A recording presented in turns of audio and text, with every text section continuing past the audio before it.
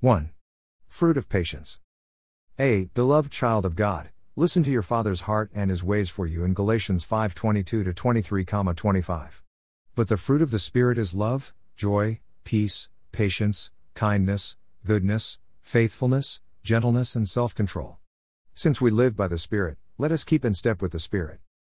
B. Paul said in 1 Timothy 1:16. I was shown mercy so that in me, the worst of sinners, Christ Jesus might display His unlimited patience as an example for those who would believe on Him and receive eternal life. C. Be blessed to know that your Father's patience toward you is His mercy flowing to you. He is a God of second chances for you and others. He welcomes you back to the Father's house after the most outrageous violations of His covenant, Luke 15:20-24, 32. He remembers your frame, and He knows you are dust. Be blessed to know that you are a work in progress, and He is not finished with you yet. He doesn't give up on you, and He intends for you to mirror the likeness of Jesus.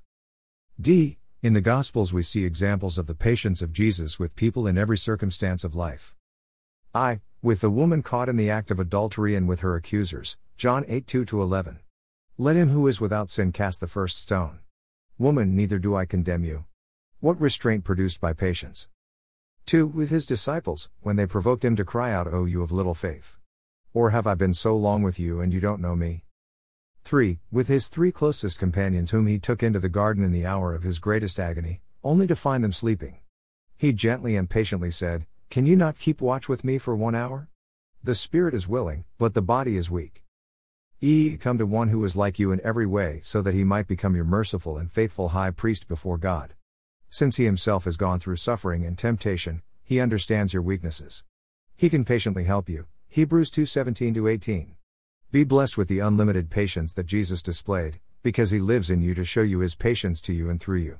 Let Him work His patience in you to bring about His purposes and plans.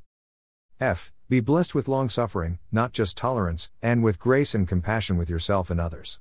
Be blessed with knowing that God is working patience in you, especially when others are trying you. Be blessed with His patient endurance and encouragement in long battles. Be blessed with a holy infusion of your Father's patience when yours has run out. Patience is a marathon, not a sprint.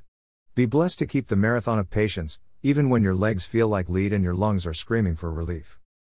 G. Be blessed with the fruit of patience that the Holy Spirit produces in you, your grateful response to His patience, Galatians 5:22.